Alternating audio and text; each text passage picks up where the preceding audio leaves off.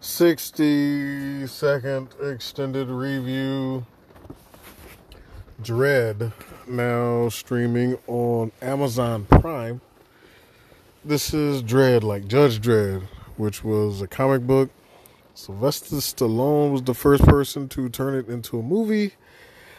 It was interesting. Not as, excuse me, please. Not as dark and grimy as the comic book. They tried to kind of do it like that, but not really. This one is very dark. Well, it's not dark. It's graphic. It's gritty. There's none of the polish of the Sylvester Stallone one. This is very raw. It's not like Sylvester Stallone trying to act Dreddish. Like Carl Urban really seems like Judge Dredd. He seems like a guy that gives no fucks, takes no shits, and only speaks to say exactly what he means, and he means fucking business.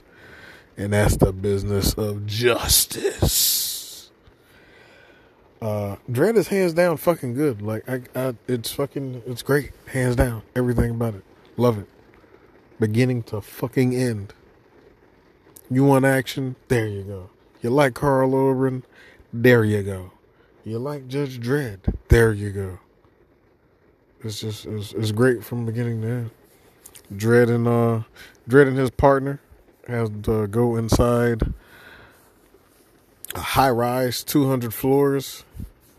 It's owned by a drug dealer, and the drug dealer who took over the building and owns all the gangs in the building shuts the whole place down, and man, they just gotta fight to stay alive.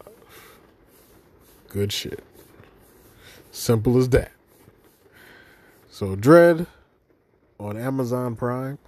If you have not seen it and you like Dredd, you like action, you like violence, you think the Judge Dredd that Sylvester Stallone did sucked, or maybe you didn't think it sucked and you thought it was alright. You wanted something better? We got it all around. If you thought that one Stallone sucked or Stallone was alright, you gotta watch this one. You didn't watch the one with Stallone, fuck it, you didn't miss anything, watch this one. So either way, watch this one. Good shit.